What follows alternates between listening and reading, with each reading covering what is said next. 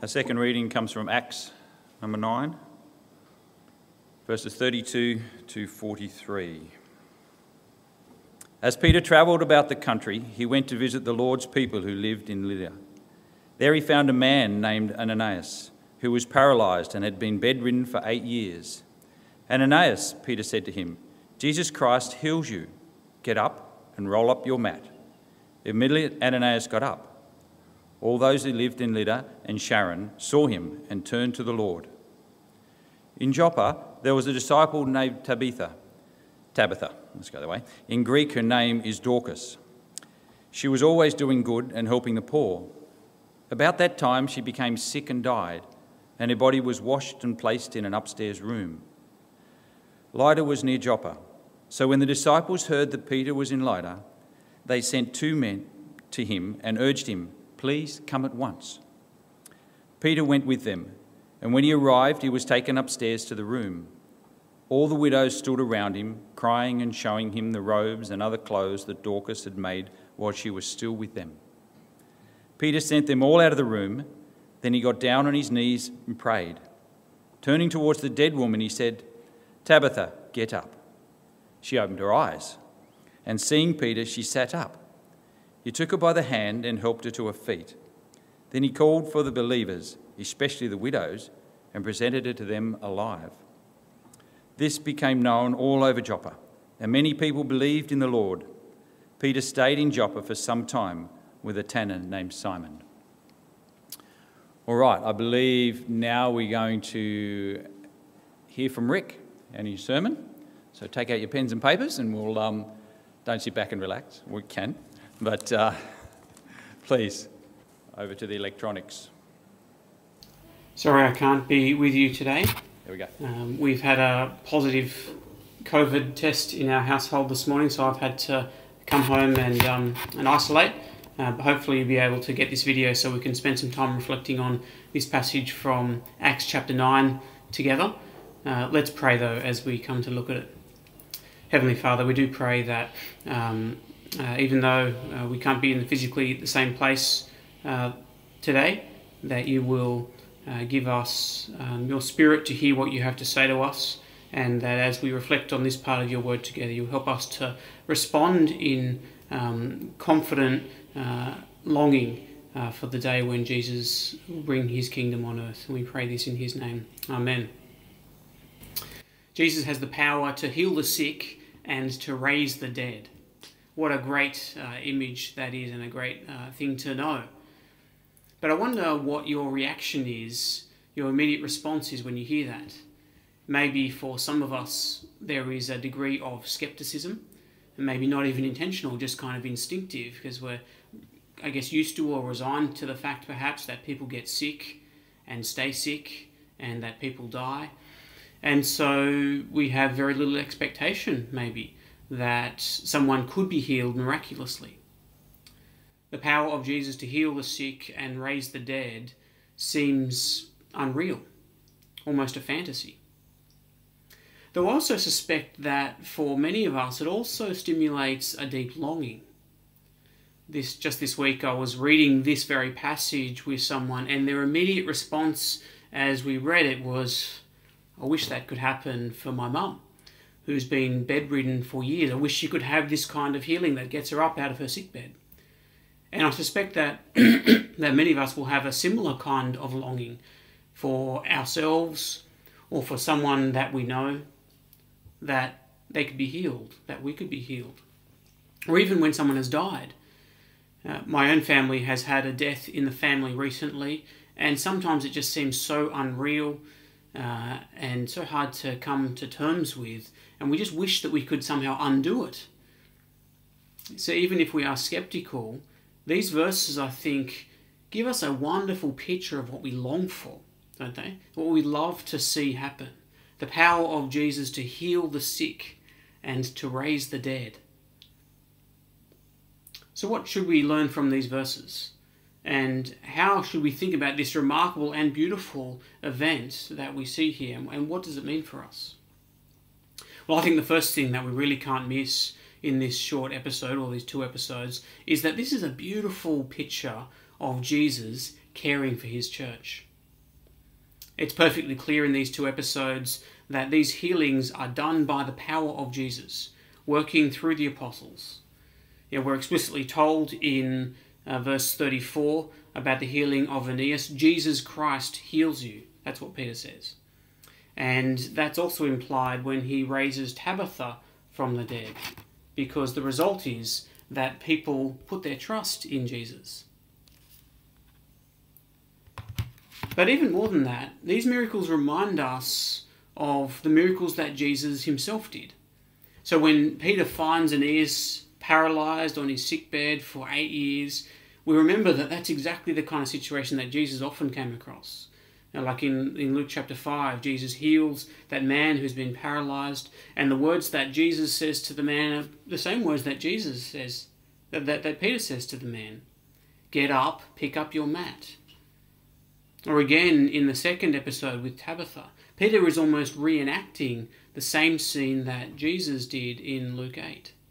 The difference is that Jesus did it by his own power and authority, whereas Peter is doing it in the name of Jesus. Peter is the one who's physically there, but there is no mistaking that this is the work of Jesus. That's what we're meant to see here. This is the power of Jesus working through his apostle, Peter, to care for his church. And as I said, it's such a beautiful picture of what we long to see happening among us, isn't it? But I might just pause there for a moment, because before we think about this some more, I thought it might be helpful for us to go back and look at how we got to this point.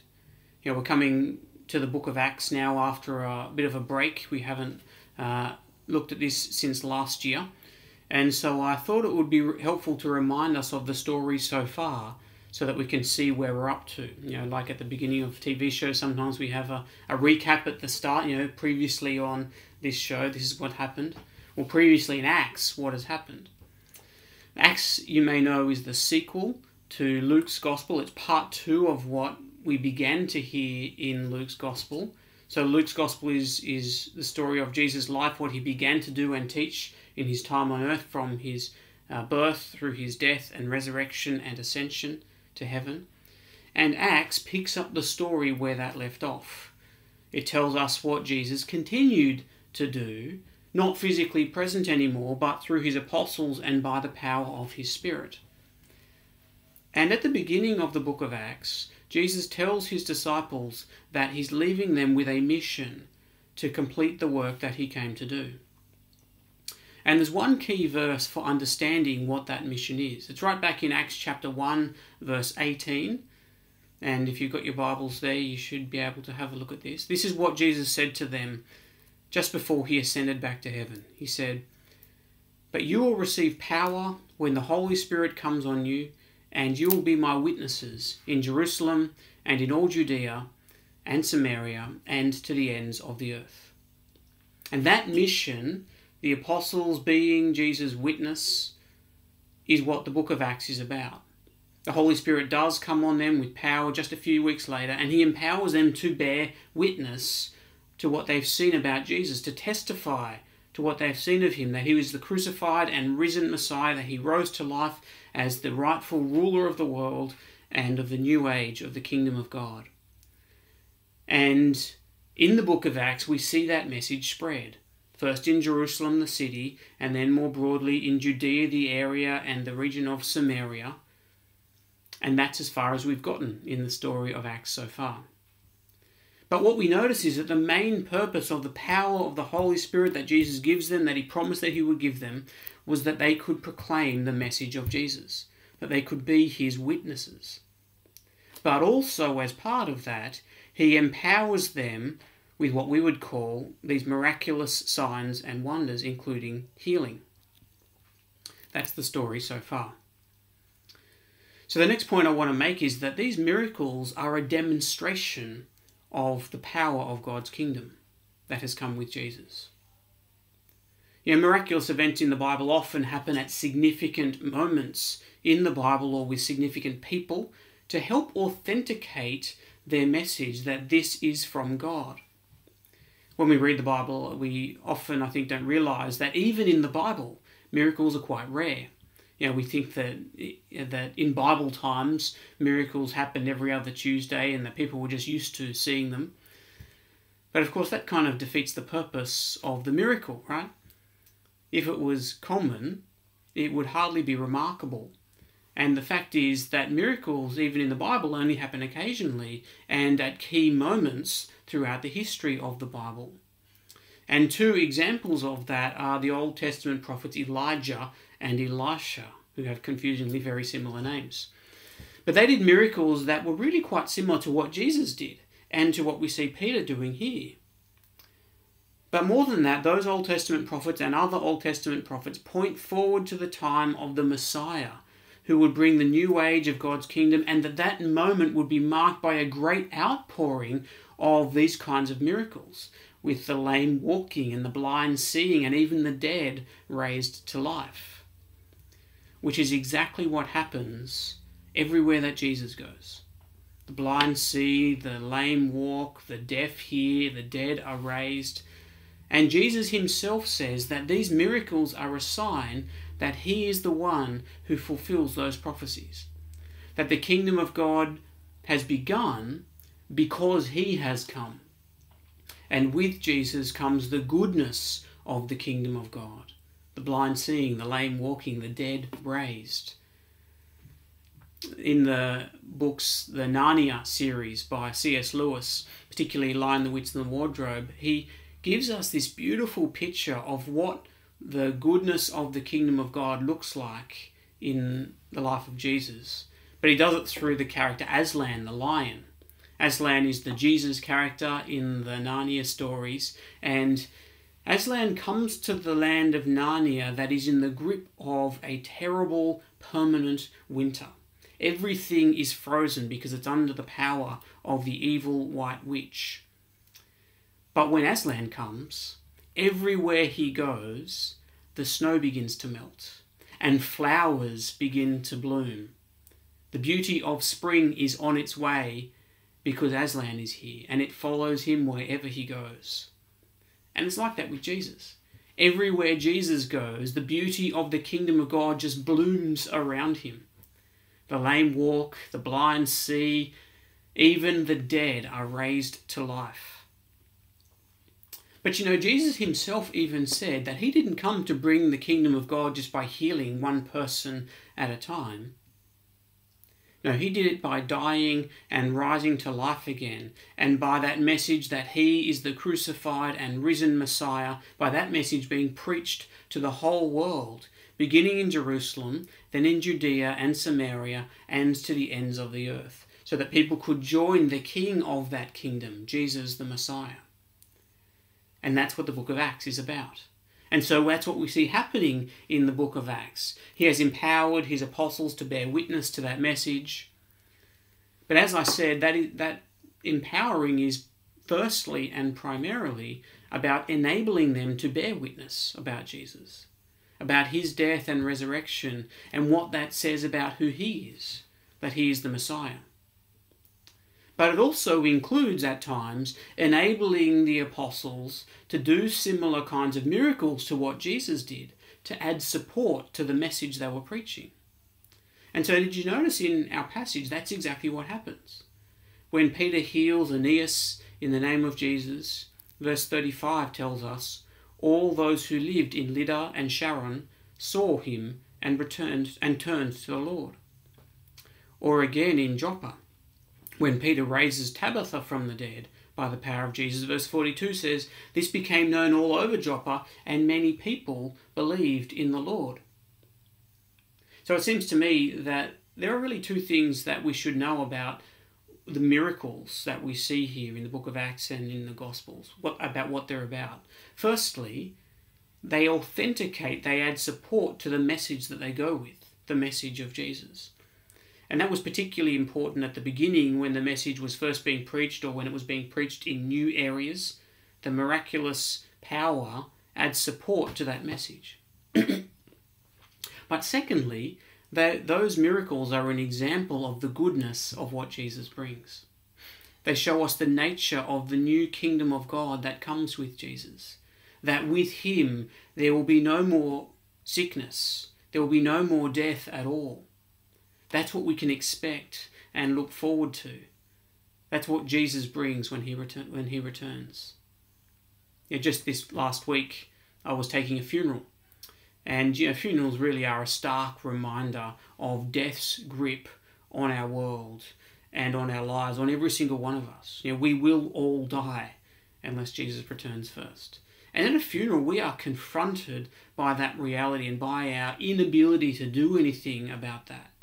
Death's power over us. And we can't help but feel the wrongness of it. But at that funeral, we also read from Revelation 21 at the end of the Bible, which gives us a beautiful vision of the future. When the kingdom of God, it says, will become the kingdom of this world. And it has those beautiful words of promise that in that moment, on that day, there will be no more death, or mourning, or crying, or pain. Those will be a thing of the past. Sickness and death and the sorrow and sadness and loss that go with them will be no more. That's what we look forward to. And that's what Jesus will bring for all who trust and follow him. But we're not there yet.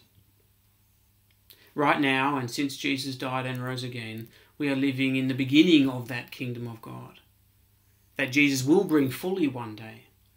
And so now we get glimpses of the goodness in the life of Jesus and in the ministry of his apostles. But he still rules. He still rules us with that same power and that same care. So what does that mean for you and me, and particularly for our sickness?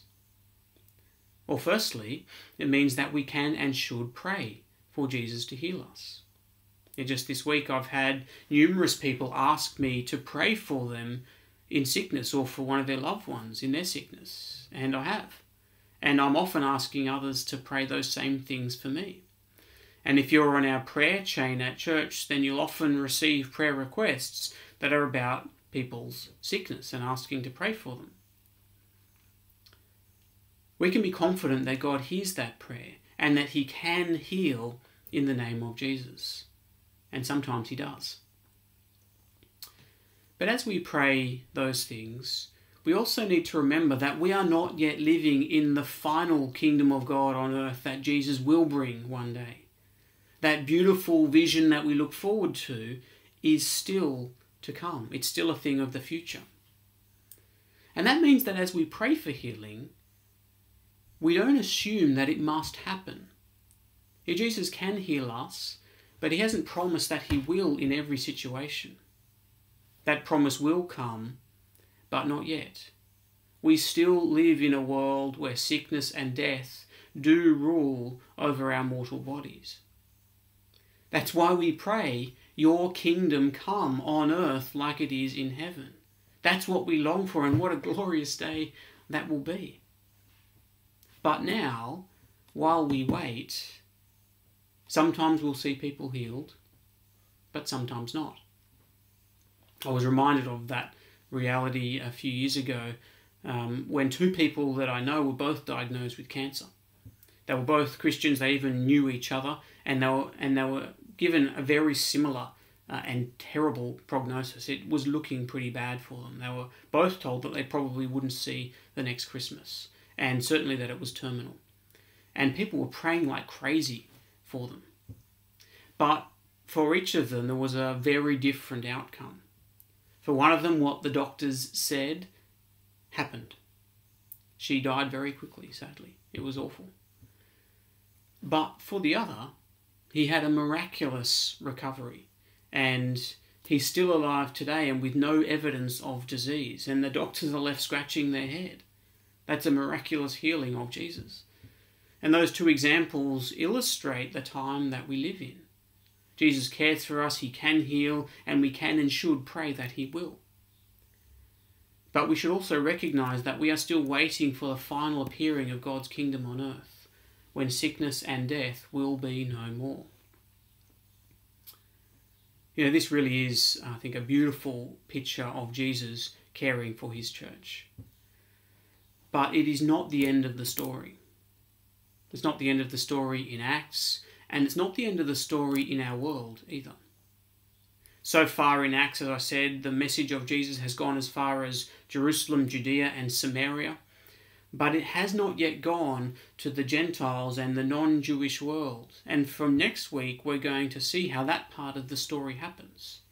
And that's the part of the story that we are still in. The message of Jesus being taken to the ends of the earth, and we are the great beneficiaries of that part of the story, and we are involved in that part of the story, taking that message to others. But for us now, of course, we long to see our sick healed, and so we pray for that. But we know that Jesus' care for us and his power to heal us is just the beginning of what will be complete and perfect and eternal when Jesus returns. And so more than anything, that's what we should pray for and long for. That's what we should look forward to. That's what we should speak about and urge others to join us in our trust in Jesus. And that's what we should remind the sick and dying about who trust Jesus. That one day we will live together in God's new creation where there will be no more death or mourning or crying or pain. Because then that old order of things that we know all too well now, of life with death, of life with sickness, we know that that will have passed away and given way to the perfect and eternal kingdom of God on earth. What a wonderful thing to know. Let's praise God for that and pray that he will help us to trust and look forward to that reality. Heavenly Father, we do ask that in the midst of our sickness and in the midst of death around us, where we feel the wrongness of it and the tragedy of it and we long for something better, Father, please comfort us, please heal us, but please also help us to look forward to and long for the return of Jesus, where sickness and death will be no more, where the wonderful power of your kingdom through the power of Jesus will be a reality in every corner of the world and in every part of our lives and forever. And we pray that you help us to live for this and to long for this and to trust it. We pray this in Jesus' name. Amen.